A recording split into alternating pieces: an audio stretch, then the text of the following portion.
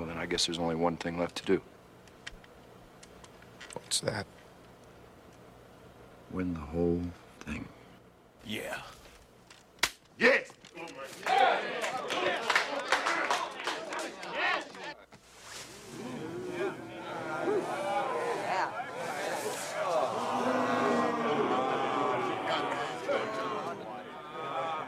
I figure it's going to take 32 more victories to win this thing.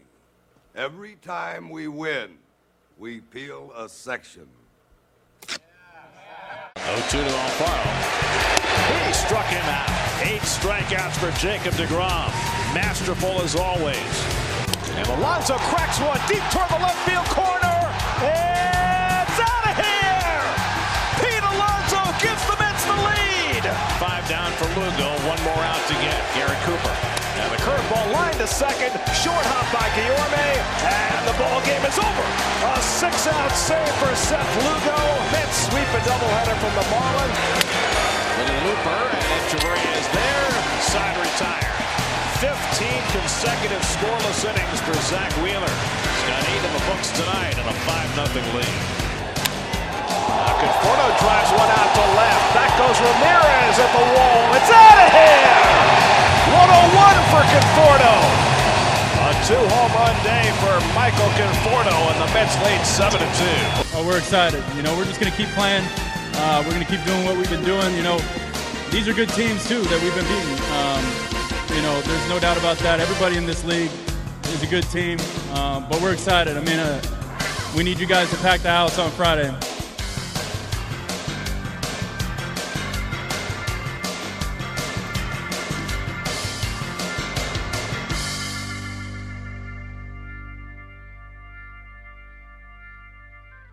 Mets are amazing, amazing, amazing, amazing.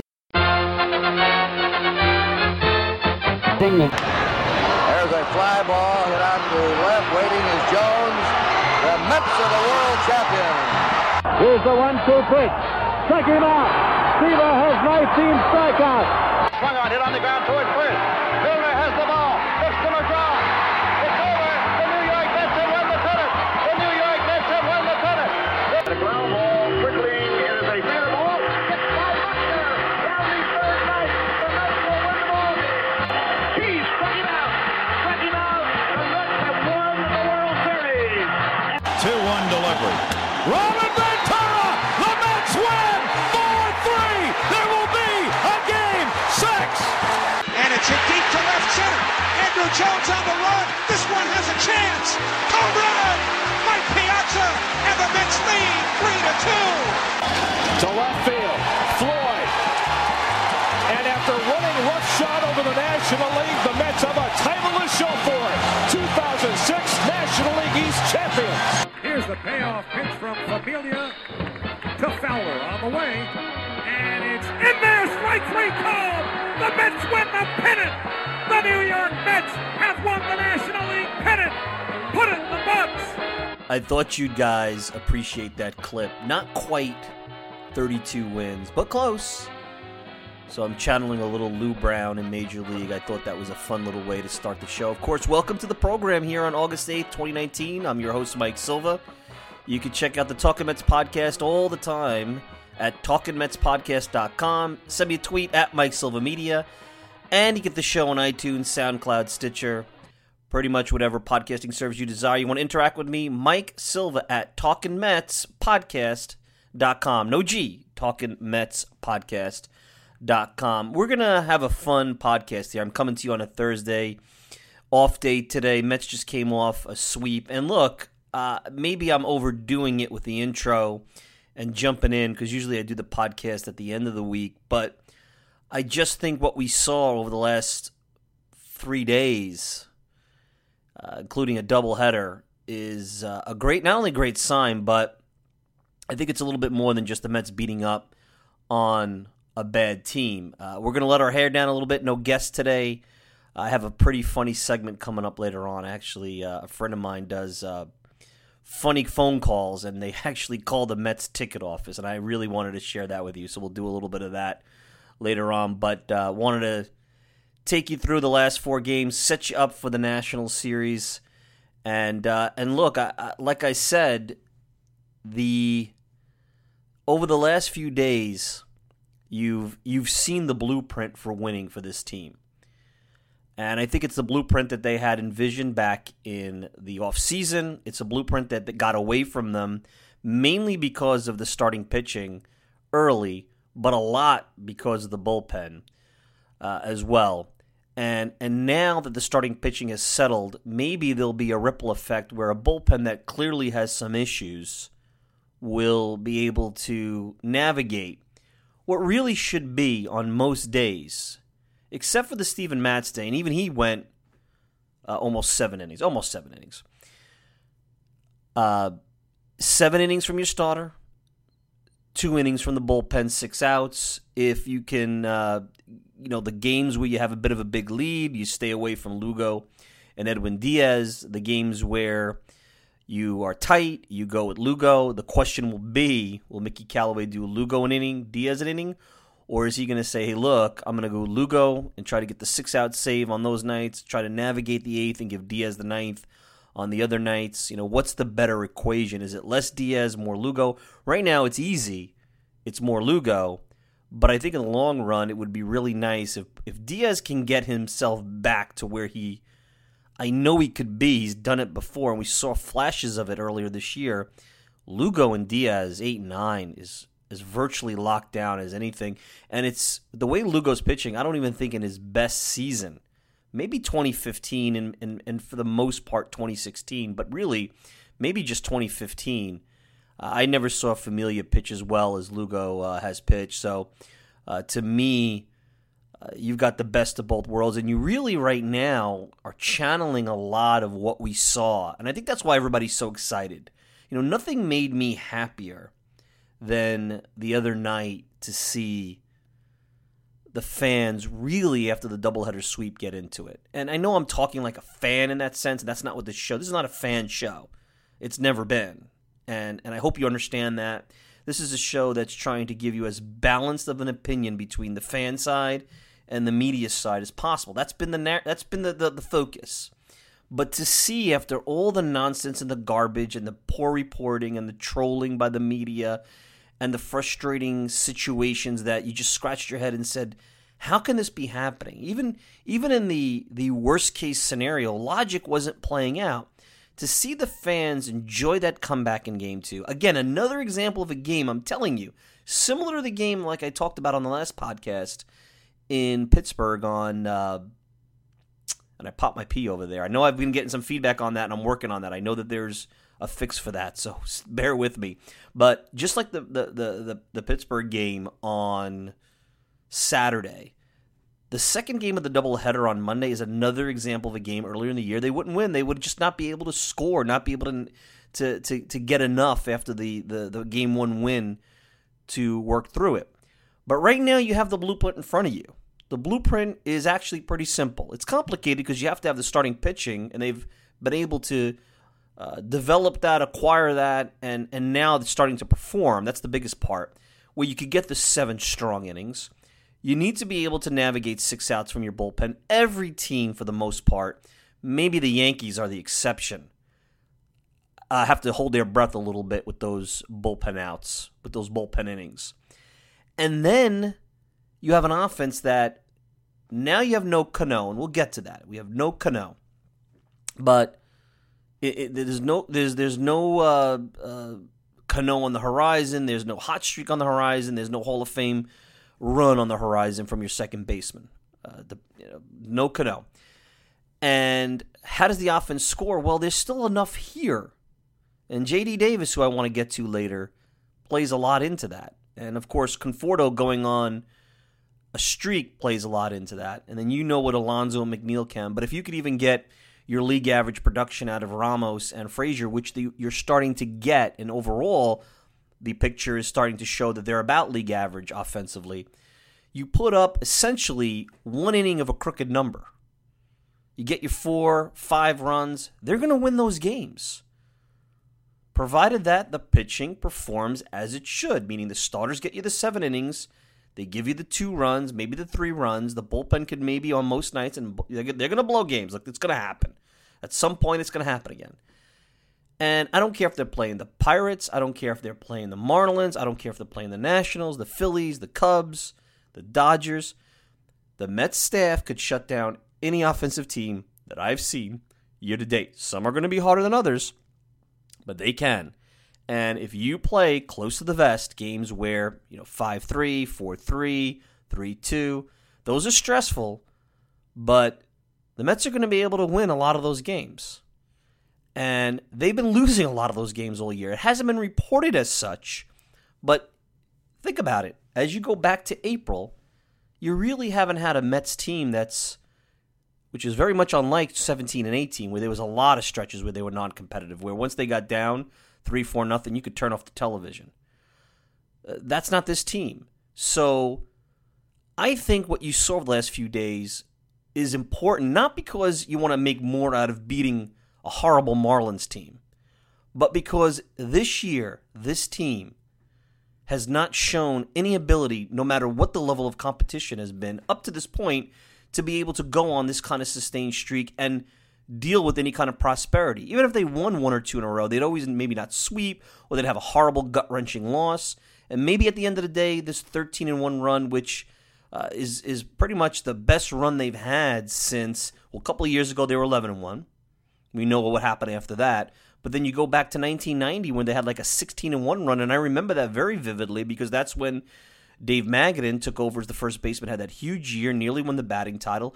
And that team, very similarly to this team, had very strong starting pitching. Yeah, they had Franco in the bullpen, but the bullpen bridge was a little bit shaky leading up to Franco, and Franco himself was a little shaky at times. And offensively, they were filled with the Strawberries and the McReynolds and the Hojos and the Magadan and Jeffries. But if you look up and down, offensively, they were a very good offensive team for that time. In some cases better than an American League team. But you had some areas where there might be holes, like Elster and the catching situation when it wasn't Mackey Sasser, and center field with Darrell Boston or Keith Miller. Those are Boston was a nice hitter, but not elite. So there's some similarities too when you think back to that team that was built on starting pitching. And if you really want to go to recent history, you're starting to feel, and I hate to channel any kind of history because Mets fans love to do it so often, but you want to channel 2015 because you're starting to feel that. And you heard some of the comments by Michael Conforto. You'll hear some more comments by Pete Alonso and Mickey Callaway later in the program. They're not overestimating themselves. They're just going out there. They're taking care of business. They're respecting the competition. They're putting the past behind them and moving forward, and they really believe they're good enough to win. And I heard Jeff McNeil. One of the things that everybody keeps saying about Jeff McNeil, why Jeff McNeil, and he's really a synopsis of what you're seeing with this club. Why Jeff McNeil is so good is because no matter where he plays on the field and when he gets up at the plate, he just says, I belong and I'm good and I'm elite at what I do. And maybe the skills and all the logic in front of everybody says, well, that guy shouldn't be hitting 340. That guy shouldn't be able to play very well 3 or 4 positions. But he's saying to himself, I don't care what you say. I know I could play it. And a lot of times, as goofy as that sounds, that's half or more than the battle. So I said to enjoy this. You basically heard Conforto begging you guys, get out to the ballpark, get excited, start to add that 10th man that when the ballpark's been packed, Citi Field can yield that kind of return. You know that it can be the kind of place that can be a difficult home field. It's been a difficult home field for the competition to come in, and this is a big series because Mets are right there. None of the stuff that's happened up to this point matters right now. It does not matter because they're in the thick of it. The blown leads, the Callaway nonsense, the Brody nonsense, the media nonsense. It doesn't matter. Now it's about baseball. It's about the wild card. And buckle up because there's a lot to go. A lot of games left. A lot of drama. A lot of storylines to unfold. And I think it's going to take 90 wins, and we're going to see in a little bit if the Mets could get to that. There is some opportunities out there, and when we come back, can the Mets, with the new waiver rules, add some much-needed depth and maybe even take a page out of the Yankees book? I'll explain a little bit more. right after this. Here's one up the middle. Panik, what a play! Gets one and safe at first. Unbelievable diving play by Joe Panik to take a hit away and almost get two.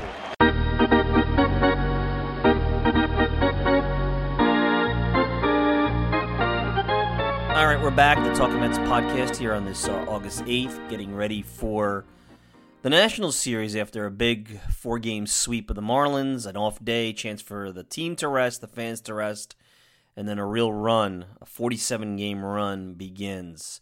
And I had the Lou Brown clip, and I know he said 32 wins, and I said not quite. You'll hear in a little bit. Kind of my Mets math. That's the theme of the show, Mets math later on, so you hear my Mets math. But right now, we get into the roster because I know we didn't dive deep into the Cano injury. There's not much to say. The Cano tears a hamstring. Unless he's a miracle healer, he's out for the rest of the year. I don't even see him, even if the Mets made the NLCS, maybe if they played into middle of October, maybe at that point he might be available. It's going to be so tough. I mean, simulated games, time off. It's not like you get hit in the cage. I mean, it's basically resting. That's it. So there's a lot of issues there. So let's just say Cano's gone for the year. I don't think that's going out on a limb. Now you're living with a situation at second base, which is either Jeff McNeil and then a Lagares in the outfield, and maybe eventually Dom Smith comes back and that helps you. Or you play Guillorme, who's good defensively, a little bit too much mustard on the hot dog maybe with that double play the other night, and he missed second base. And you have Echeverria, who's a very good defensive player. But both are just, and Guillorme's the one I thought may have been more of a contact and a guy that could hit you 280 in the big leagues, get on base, take pitches, which he's done a lot in the minor leagues. But he's not showing that. He's showing that he's truly a 4A hitter. He can play defense at the big league level, but he's a 4A hitter. Anytime he comes up here, he can't hit the side of a barn. And we know Echeverria hasn't been able to hit in his career. He's a guy that'll get hot, maybe pop some home runs, show you some power. But he's a very bad hitter. So you've basically got the pitchers who this year, the pitchers might be better than the 8th spot. And they haven't really. It's always been the pitcher batting 9th. For a while there, they were doing that pitcher hitting 8th or whatever, and they don't do that anymore, which I never understood the pitcher hitting 8th. I never really quite got it. I don't understand why that was a thing, and it's becoming less of a thing for the most part. But so you look at the roster, and with the July 31st deadline now being a hard deadline, and I've always said, and I'm not the only one, I've been saying this for maybe 10 years, but with 2 wild cards, it never made sense to have the deadline the 31st. Now, they had the waiver deadline, which this day and age with salaries, it was still possible to get through waivers and make a deal. You saw that with Justin Verlander a couple of years ago. Mets got Addison Reed during the 2015 run. You could make deals in August. Now, that's gone. The only kind of deals you can make are minor league deals, but I think that you're going to see a wave of veterans getting designated for assignment, maybe because they're going to say, hey, I'm in a losing situation. I don't want to be here. Get me out of here. Release me. I don't know how many teams are going to want to help veterans along the way, but it does. If you do work with some of these guys, agents remember that, players remember that, and it may come back to you in another way. But the point being, first, they really need to consider, I am okay with the hard deadline, but you got to move it back 2 weeks. Because right now you're starting to see separation in the wild card where maybe the Giants are starting to, if the deadline was August 15th, they may rethink a lot of things. They did a hybrid buy-sell. Arizona, which is the same situation, they're pretty much doing a hybrid buy. They're not even doing a buy, they're doing a sell. They've never really, even though they're a game behind the Mets, they've never believed that they're in a race.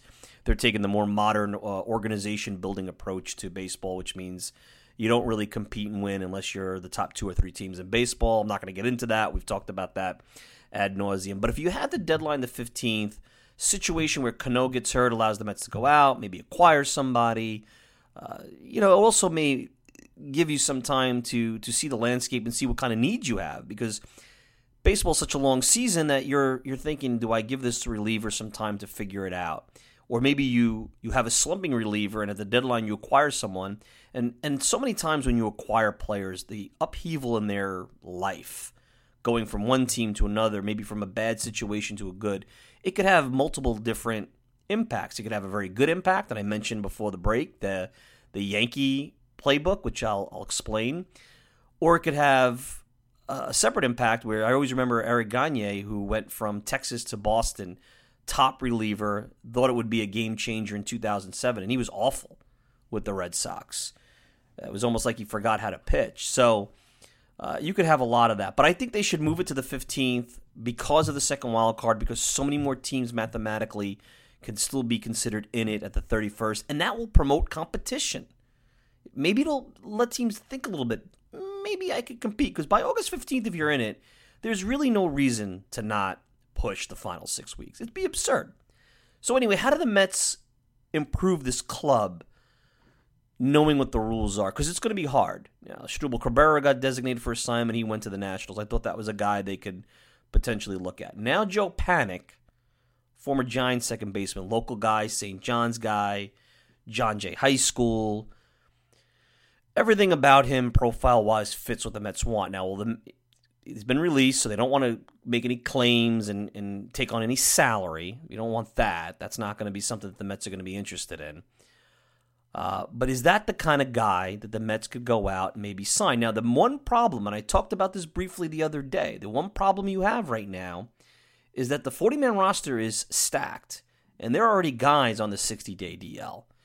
So when you want to bring somebody in, like a Joe Panik or a reliever, you got to do one of two things. One, you got to figure out who you're going to put on the 60-day DL, and I don't think right now they want to do Cano just yet, because once he's on the 60, he's out 60. Brandon Nimmo could be put on there, but if he's actually close, and I don't think he is, but if he's actually close to some kind of September situation where he's going to get some playing time, you're going to have to put him back on the 40-man, and then you have to dump somebody else. So is that worth it? And it's possible that makes sense, because then you have the other option where you take a Brooks Pounders or a Tim Peterson and you say, look, I'll designate you. You may lose those arms, which, depending on who you talk to, maybe that's not a bad thing. But at this time of the year, do you want to lose reliever depth? That's a good question. And Pounder seems to be similar to Donnie Hart, who was just brought on. These are no-name, and I'm assuming that these are analytics-based moves, that whatever the Mets' homebrewed analytics department queries that they're running are saying these guys might be undervalued. It might be an asset that could contribute. So we don't know. But we've seen the Mets already do that with Donnie Hart. That's where the real problem lies, because you don't know who they value on this roster, and I certainly think they would make a move for a Panik. And why you look at Joe Panik and you're like, well, he hasn't hit for a couple of years, below league hitter. The Giants, who are not exactly an offensive powerhouse, and then they brought Scooter Gennett in, and he's a much better hitter. Why would you want this guy that was cast off by the Giants? Well, I'll say this. I was reading up on Panik, and it's true he hasn't hit in quite a while, but he still seems to be very good defensively.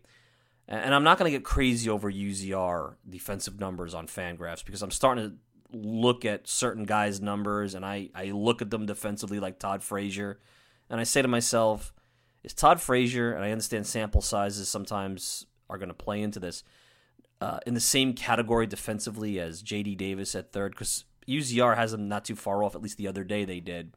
And you and I know that he's not. So why do I take it this seriously? But look, Panik's a guy who won a Gold Glove. He's got some very good, and this is where analytics could be very helpful, he's got some really good contact numbers, so he's still making contact. He usually is a guy that works counts, and they could use that. And I think most importantly, and this is where the Yankee component comes into play, he's got playoff experience. He's played in big games. He's played on championship teams. And if you think about the Yankees have been really good over the course of the last 20 to 25 years in bringing veterans or even no-names into the fold at various points of the season, usually late. And all of a sudden these guys play so above and beyond what they were before that you just don't understand it. Greg Holland last year with the Nats changed his scenery, all of a sudden did that to him. Think about Jose Vizcaino, Aaron Small, Shane Spencer, that was a call-up. Sean Chacon. Glenn Allen Hill comes over from the Cubs, and all of a sudden he's Babe Ruth. Kerry Wood, and again, Kerry Wood had a history of pitching well, but coming out of the bullpen, Yankees acquired him down the stretch at one point. All of a sudden, he's unhittable out of the bullpen. The Yankees were really good at doing that. Now, it got absurd to the point where you see them bringing guys like Vernon Wells later on, and just because they put pinstripes on, they'd be considered, resurrected. They started to talk a little bit about Troy Tulowitzki in that sense earlier this year, and he's since retired. But can the Mets find that in a Joe Panik? Would Joe Panik come home? Sometimes your career now, and he's a young guy. He's youngish. He's not a guy that really should be. It's not like he should be retiring. But now you're in a game that is very cruel, values prospects, values cost-controlled young players. And when your numbers are such offensively where you don't hit home runs, you're struggling to even be league average, the league might start to turn their back on you. So you really got to kick it into gear, and maybe that spark in coming home, even if it's just for 6 weeks, even if the Mets catch lightning in a bottle for 6 weeks, that might help. So I think this is the kind of guy they should target, and I would be totally for Panik. Now you're saying, oh, Mike, Robbie Cano, how are they going to score with Robbie Cano out? Well, first of all, the Mets, even with Robbie Cano out, are still about a league average offense, and this team is built on pitching, and starting pitching. So we're not expecting them to be the Colorado Rockies circa 1998, 1999. We don't expect that. Also, let's not get crazy about Cano. Yes, he was 9 for his last 15, I believe, leading into the Sunday afternoon double that tore his hamstring. So he was getting hot, real hot. And I believe that he would have had a streak for a couple of weeks, maybe more, maybe for the rest of the year. That would have been a reminder to everybody about why the Mets got him and why he's potentially a Hall of Famer. But if you look at the numbers objectively for the whole year, look at Joe Panik's numbers. Robinson Cano has been in that 660 to 680 OPS, very much significantly below league average. A lot of 4.3s. His range, we all knew what his age. His range might not be there. His arm on the double plays hasn't exactly been stellar. He's been bailed out by Pete Alonso a couple of times. So is Joe Panik in the version of Robbie Cano, which you've seen for maybe 95% or more of this year, is Joe Panik any worse? I'm going to tell you he's not. Now, you may say, and this is where I've been debating it, and I've seen some debate on Twitter about it, well, Ruben Tejada is tearing it up down in AAA. Dilson Herrera is tearing it up down in AAA. Those are options, and you could certainly add those guys to the 40-man.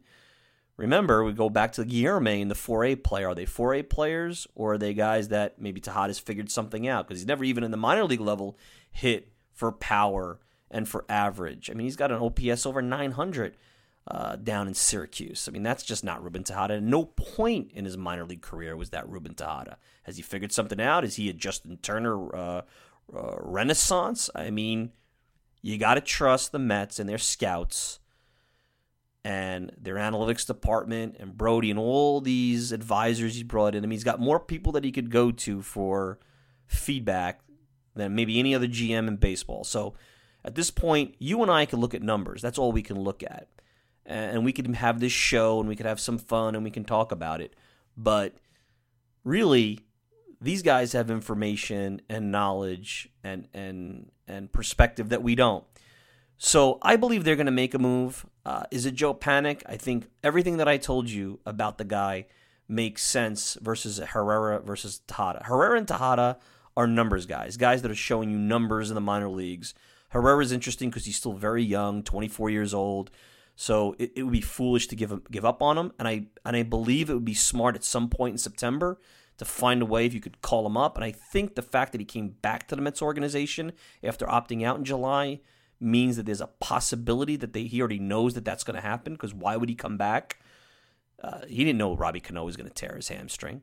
So I'm going to trust that the things that Panik brings, like playoff experience, gold glove defense, contact, and a veteran, mature approach to the plate versus some guys who have, to date, Tejada's been, even when he was a starter, was league average hitter at best. I mean, out of those two guys, Tejada's actually got a resume. Herrera has not. I'm going to go with the battle-tested veteran in Panik, who's coming home and may get invigorated, and he could be the Mets version of Jose Vizcaino or Aaron Small or Sean Chacon or Glenn Allen Hill, Shane Spencer, whatever it may be. You get where I'm going. Yankees always seem to get those guys, and I think it's time for the Mets to find their, I call it the Yankees bump. When you put the pinstripes on and you've had a lousy season, the pinstripes all of a sudden allow you that energy to give you that extra juice that maybe gets you to be a player that you may have been at one point and are no longer, a player that you never were for a short period of time, and it could certainly be a big thing now in post-July 31st world where you can't make any deals in MLB in 2019. All right, let's take a quick break. When we return, Mets math. What will it take to win the wild card and guarantee the Mets will be playing at least one game in October? We heard Lou Brown back in Major League, 32 wins. It's not quite 32 wins for the Mets, but it's not that far off. You're listening to the Talking Mets podcast. We'll be back with more right after this. Yeah, absolutely. I mean, we have such a talented group, and now we're gelling and clicking and playing really well, and we're just trying to make something special happen. I mean, we still have a lot of baseball left. I mean, I know it's getting down to the nitty gritty, but there's still a lot of games left, and I mean, there's time to create something special here. You have a day off tomorrow. You have any message for the fans coming out here on Friday night? Oh man, let's make this place electric. Yeah, I know. I mean, you guys have talked about it, how the competition level takes a step up now starting on Friday. That being said, to go on a 13-1 run against any major league team, just how challenging realistically is something like that to be this consistent? They're still major league teams, and they still beat guys, and what we've done is not easy, but it's in the past. We have our focus on the next game. We're going to have a good off day, and then come in ready to play the Nationals, and if we keep on playing the way we've been playing, we're going to continue to do good things.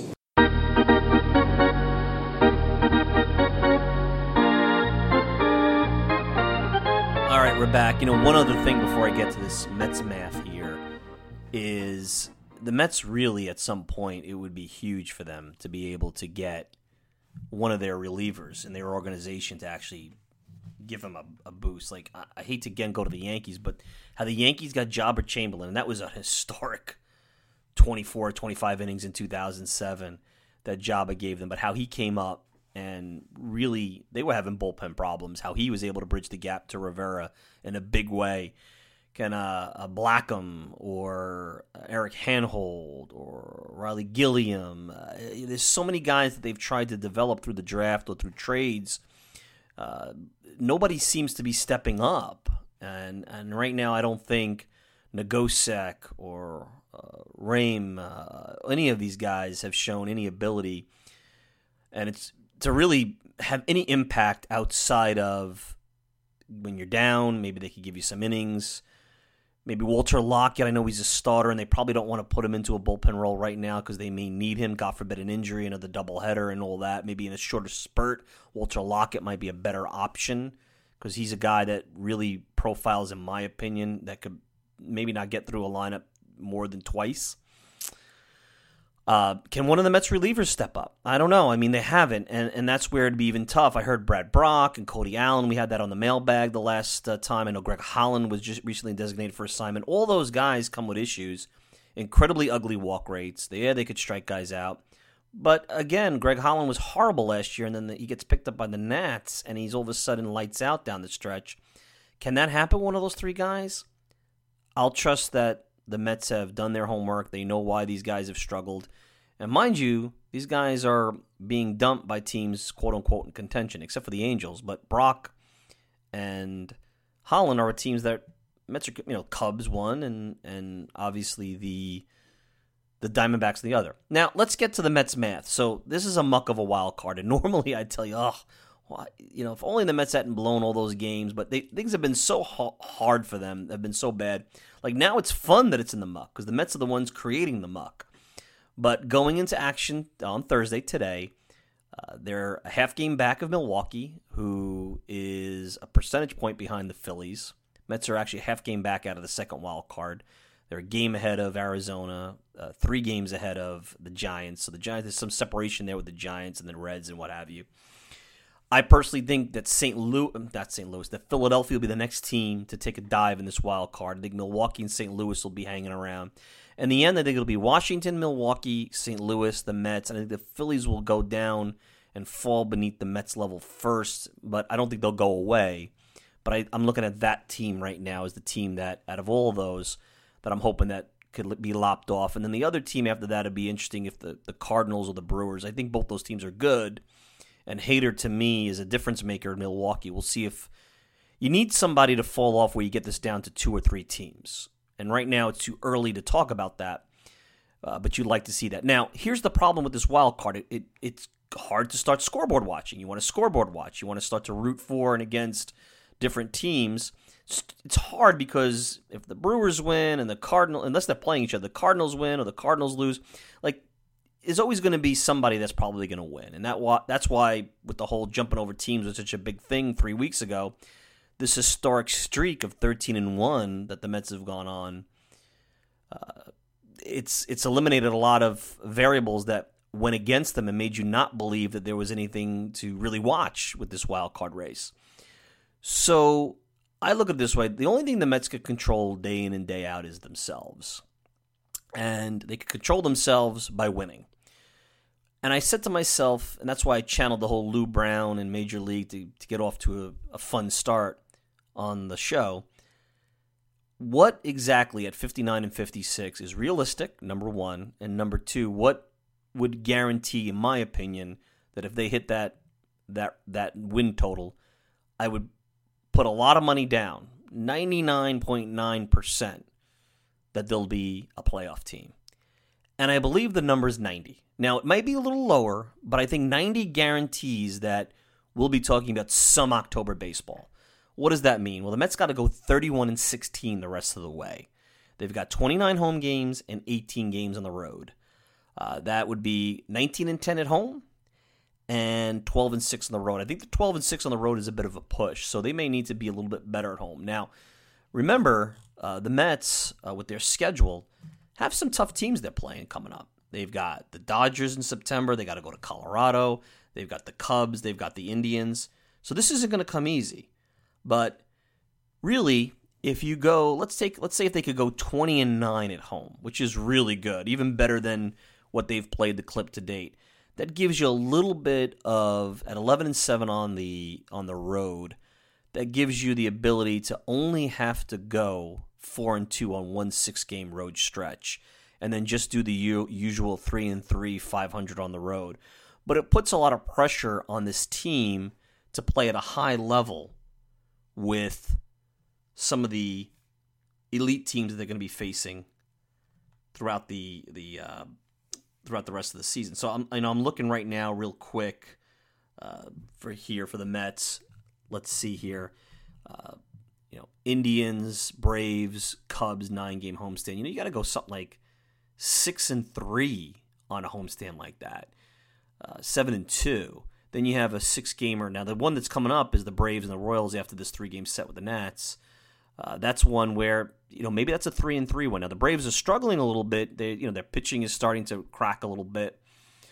The Royals are a bad team, but see, Kansas City's a trap series. That's the kind of team that you get in there, and all of a sudden they're jazzed up. They play well for a couple of games. Sort of like what you thought maybe would have happened in Pittsburgh. So, and then you got a Phillies Nationals road trip right around Labor Day. Then they come home to play the Phillies, the D-backs, the Dodgers, and then they go to Colorado, Cincinnati, late September. That's their last road trip. That's a horrible.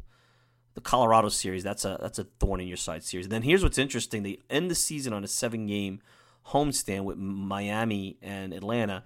And I mean, think about Miami, another 4-game set, looking to go home. A lot of young players. They may even have some other guys they called up at that point that are looking to make a name for themselves. That's like 2007, 2008 all over again. Could the Marlins again? I mean, every time they've had to play the Marlins in a big series down the stretch when there's a playoff spot on the line, the Marlins have been a thorn in their side. Will they be a thorn in the side again? But the point is Mets math. Similar to Lou Brown, maybe you get like a little, I don't know if it's, I know there's some JPEGs going around the internet with the poster or in Major League where they were ripping the pieces off of the owner's clothing throughout that segment. There was a JPEG floating around on the internet where they took maybe a Photoshop of a beat writer's head that's been critical of the Mets. I'll remain nameless of that beat writer. You could figure it out.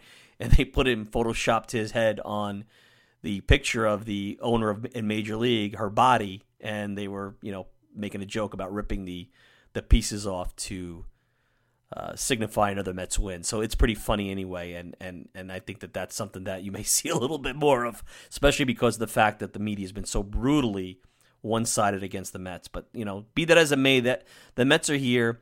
Mets math, they need a 31-16 record, 90 wins. I do think that's doable. It's tough. I think 29-18 is very achievable. That puts them at 88. I don't know if that's going to get it done. That'll be a good, and then if you go 28, so you got 31-16, 28-19, 27-20, which I think is very achievable. That puts you at 87. Unfortunately, I just don't know. I don't know if St. Louis, Milwaukee, Philadelphia, all three of those teams will play at that level. That won't get you the first wild card. That'll get you potentially the second wild card. I think the first wild card is 90, bar none. I think you got to go 90. And I think the Nats, because and if Scherzer doesn't come back, I could change my opinion. But even with Strasburg and Corbin, they still have enough pitching, and they seem to have an offense that is pesky. Even early in the year, when they had all their injuries, their offense was pesky. Yes, they have a bullpen issue, but everybody does. So who knows? These relievers, I just don't know how they're going to perform. And they have a decent closer, so it's not like the closer's an issue. I just don't know how these relievers are going to perform. Look, Familia is starting to look better again, and who would have thought that just even a week ago? But 31 wins, that's the number, and I'll leave you with this on this segment. The only thing the Mets can do is control themselves and control them winning. So to me, that's what they should focus on. And every night, forget about the scoreboard right now. Just go out there and win the game. And as you heard Pete Alonso, they believe they can do it. Mickey's talking about putting the success that they've done in the past. And play for today. Focus on today. Don't focus on the Colorado trip in September. Or, oh my God, we got to win 4 out of 6. We lost the first on the trip. Now we got to win 4 out of 5. Forget about that. Just play today, win today. That's the way this goes. That's what the 2015 team did, and it worked out pretty well. And all of a sudden, a team that was about 500 finished with 90 wins and made the World Series. We're going to take a quick break. When we return, J.D. Davis. Could J.D. Davis be a burgeoning star? And think about how silly it was for us to worry about the return that the Mets gave up. This guy could be an elite core offensive player. And does he have a position? We'll examine J.D. Davis and his resurgence and the importance he is to the Mets offense right after this. And he launches one to deep left field. Forget that. That is way, way out of here. That is an enormous home run from J.D. Davis. The Mets have homered twice in the opening inning, and it's 3-0 New York.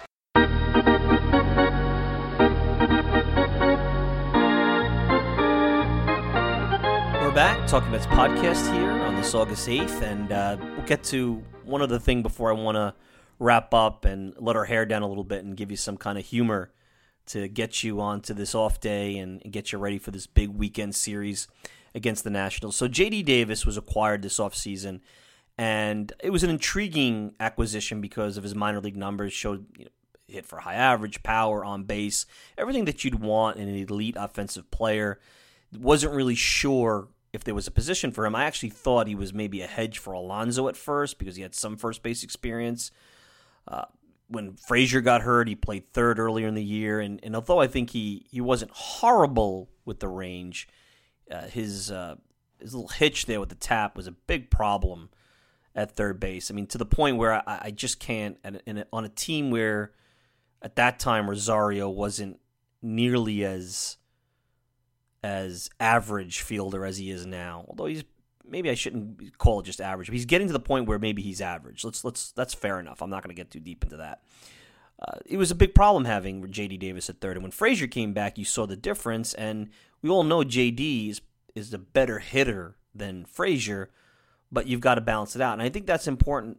Thinking about the Mets' offense right now and the concerns that many have with Cano out, you want to make sure that you understand that you have the defensive component. The other night when Wheeler had, 14 or 15 ground balls, the defense on the infield between Echeverria and Guillorme, with the exception of that one double play where he didn't step on the bag at second and almost cost them a big inning.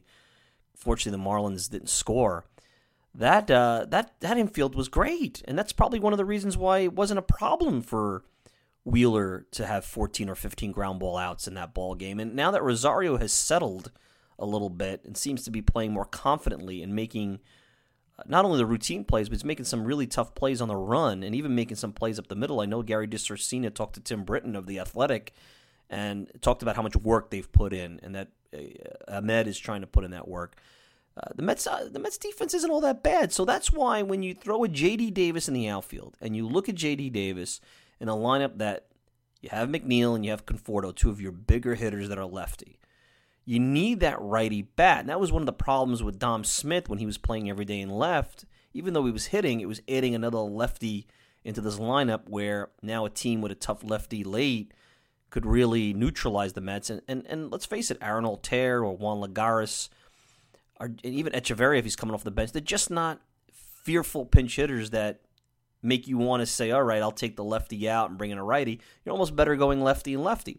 So now with J.D. Davis starting to play at a level where if you took his numbers and extrapolated that as a full-time player over the course of a season, you've got a 25-homer, 80-90 RBI guy, maybe a guy who's 280, 290. Not sure if he's a 300 hitter. I'd have to see him on a larger sample to decide that. But he certainly gives you quality at-bats. The book on him was that heavy fastballs and good fastball pitchers he can't catch up to. He's a breaking ball hitter. He's improved on that. You saw that the other night with his home run against the Marlins. They got the rally started. And the one thing that's impressed me is anybody who's done a deep dive on J.D. Davis. I think Britton did one earlier in the year. Chili Davis talked about it. I think it was Gelbs during the SNY broadcast the other day talked about it. Is that he's a guy that does a lot of homework. He does homework on his opponent, on the pitcher. He puts a lot of work in the cage. And Chili Davis actually has been working on him just to, don't overswing. And I think you're seeing that a lot with the entire team. And if you listen, whether it be Cano, Conforto, JD, Frazier, a lot of them are crediting Chili Davis, who's been a much maligned hitting coach over the last 12 months because of the situation in Chicago and at times earlier in the year where maybe some fans thought and some members of the media thought the Mets were going too slap hitting, going the other way. Maybe Chili Davis has had such an incredibly good impact that we have to credit him a little bit for the J.D. Davis renaissance here. I mean, think about if this guy who's controllable for another 6 years, basically, he's had very little big league service time. If he can be a 25, 80, 90 guy, and I don't think he's a great outfielder, but I don't think he's a disaster, and maybe that work ethic that we talked about offensively he can put into being a decent left fielder, you just added another core piece to Rosario, to Conforto, to Alonso, to McNeil. That's a really nice thing to have on a team that has to make some decisions about the amount of payroll they want to dedicate to these pitchers that are becoming expensive. The other part about J.D. Davis that I laugh about is how they all freaked out, the fans mainly. The fans and the analytics guys that are the analytics guys also, whether you go to, I'm not going to name them because I don't want, some of them do great work, but anytime there's a trade, they focus so much on the prospects that are given up. And one of these guys, Santana, was in the Dominican Summer League. I think he's hitting 220 right now. I'm trying to find right now I got to find the actual prospects, all their names. But I was looking at all the prospects they gave up. Yeah, here we go. Luis Santana. And I'm not saying he won't ever turn out. He's 19 years old. But here's a guy that, the Astros, they got an undervalued asset. The Mets are going to regret giving up Santana. He's 19 years old in Double-A, hitting 228. And I guess, 19 years old in Double-A, that's young for that league. Maybe they're pushing him a little bit.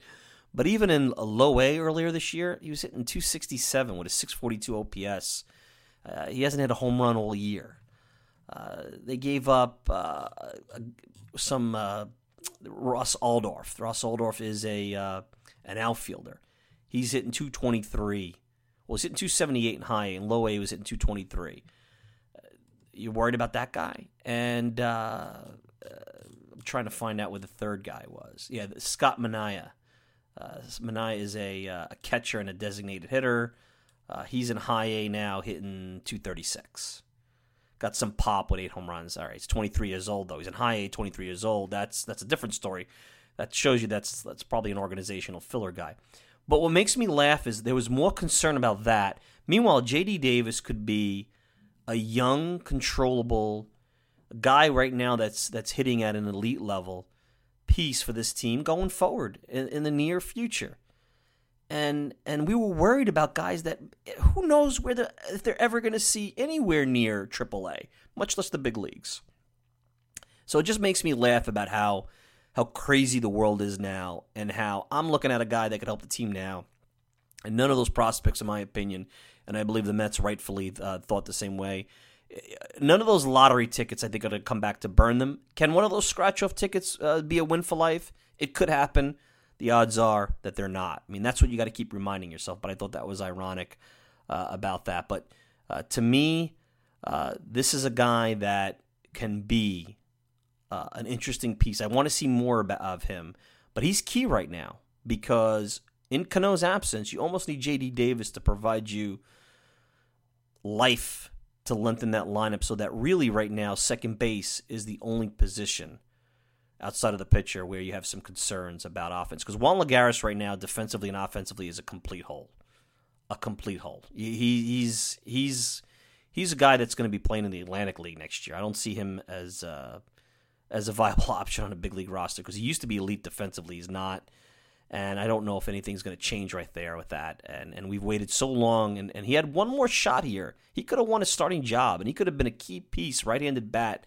Because of his defense, he might have had a better shot at playing than J.D. Davis.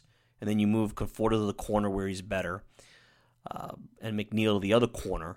But unfortunately, it looks like Lagares, for whatever reason, whether it's injuries or he's just not going to get it together, just can't seem to play consistently. But I think a couple of things. J.D. Davis, guy to watch, big part of the Mets playing well and winning over the next few weeks, and a guy to watch going forward. And Chili Davis, maybe an unsung hero, that if you go and you just go and listen to a lot of these hitters, even a Robbie Cano, they talk about he's not a swing doctor, and that's not what they necessarily want. They just want a guy that works with them on their strengths, motivates them, and helps them stay within themselves, and maybe adds a component that right now in a game that's so focused on science, maybe we need to get a little bit more of that life coach component to what coaching is, which is the thing that you can't really quantify, and maybe tout how Chili Davis is bringing some of that to the table. A guy who actually played baseball for a long time and was a very good hitter. He might know a thing or two about hitting that the swing doctors don't know.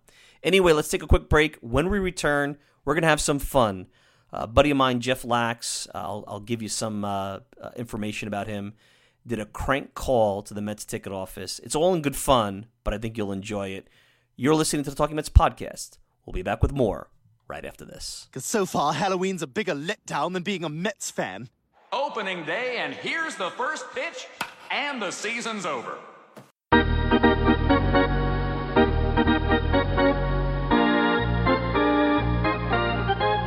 Thank you for calling the New York Mets ticket office at Citi Field. New York Mets, this is Lou. How may I help? Hello, my name is Gomez. I'm a very big fan of team. I moved here in 80s. I follow ever since, and I'm very excited about trade, and I wanted to call to ask about tickets. Sure, Gomer. It's Gomez, Gomis. Gomez, okay, and may I grab your last name? Mushu, last letter is with U, but squiggle on top, Mooshu with the little squiggle. All right. And Gomez, talk to me about, what kind of tickets you want, season tickets or, Well, it depends. I have a few questions. I read this letter from Brody. Have you seen it? The letter from Brody? Yep, I've seen it. Make me very... I never see something like this all years that I follow baseball, so it make me very excited. He say thank you. Wasn't that exciting? Well, he say thank you to me. This make me very happy. He says thank you, the fans. I am a big fan. Also, I very excited because when you get this player, Marcus Strawberry, I follow him in 80s. I'm very excited that he come back. Oh, yeah. Totally. We're excited, too. He's very good. I remember he hit many home runs back when I was little boy and I just come here. Who hit the home runs? Strawberry, this player, he's very good hitter. But now some reason want him. to pitch. Oh yeah, no, he's good. Marcus Strawberry. So I'm very excited about him. Also, it seems that team very committed to winning now and also next year. So this makes me want to buy many tickets. Oh yeah, no, and we'd love to have you here to support. You mentioned that you were this is your office number. What do you do for work? Well, this is not official. If I tell you, I get in much trouble. It is wink wink job. Okay. If Trump find out, he kick me out of country totally, so I cannot. This is why I tell you not call me back here. Okay. All money I make illegal, so when I buy tickets must be cash, but I would like very much to buy a lot because of Brody. Okay. So how many I can buy? Most possible. The most tickets possible? Well, so we have a few different plans, Gomez, but other than that... You allow illegal people to come to game? You not check or anything like this? Do you mean that you're an illegal immigrant? Well, I not admit anything on phone, but I just ask general question that if somebody not have documents, is this checked?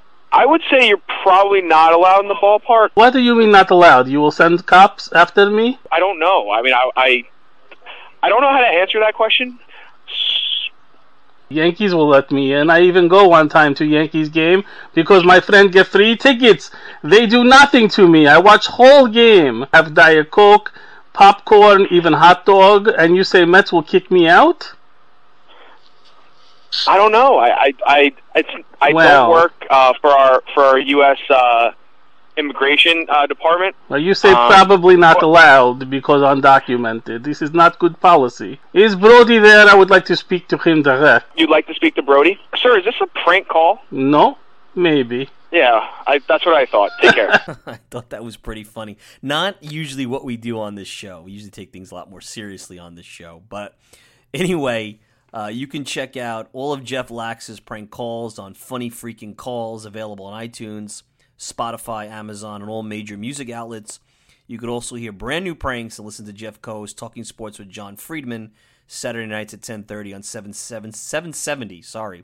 WABC. I got to do like the old pig vomit on Howard Stern. WABC. That's not who I am. I'm very, I have the more reserved talk show. I'm not shticky type of guy. I've never been a shticky type of guy. But I thought that was funny, and I hope you enjoyed it. And just all disclosure, I'm not making any money on Jeff. I'm not trying to do a commercial here.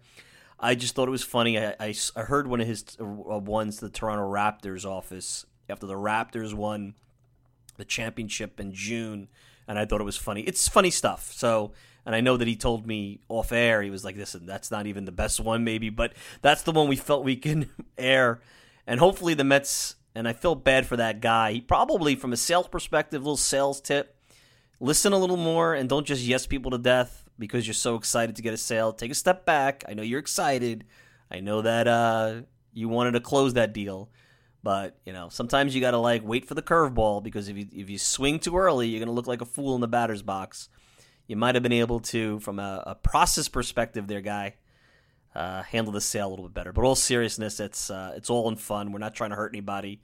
And hopefully the Mets don't blacklist me because of that. That's the last thing. I've been fair to this organization. I've been more fair to this organization than most people. And you'll see a lot of people, I already see them, the media, jumping on the bandwagon a little bit.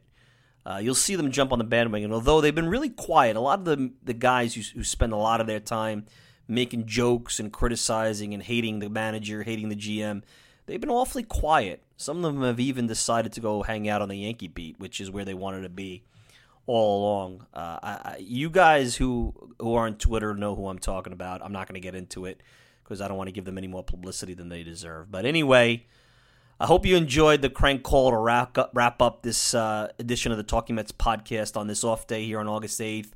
Big weekend series.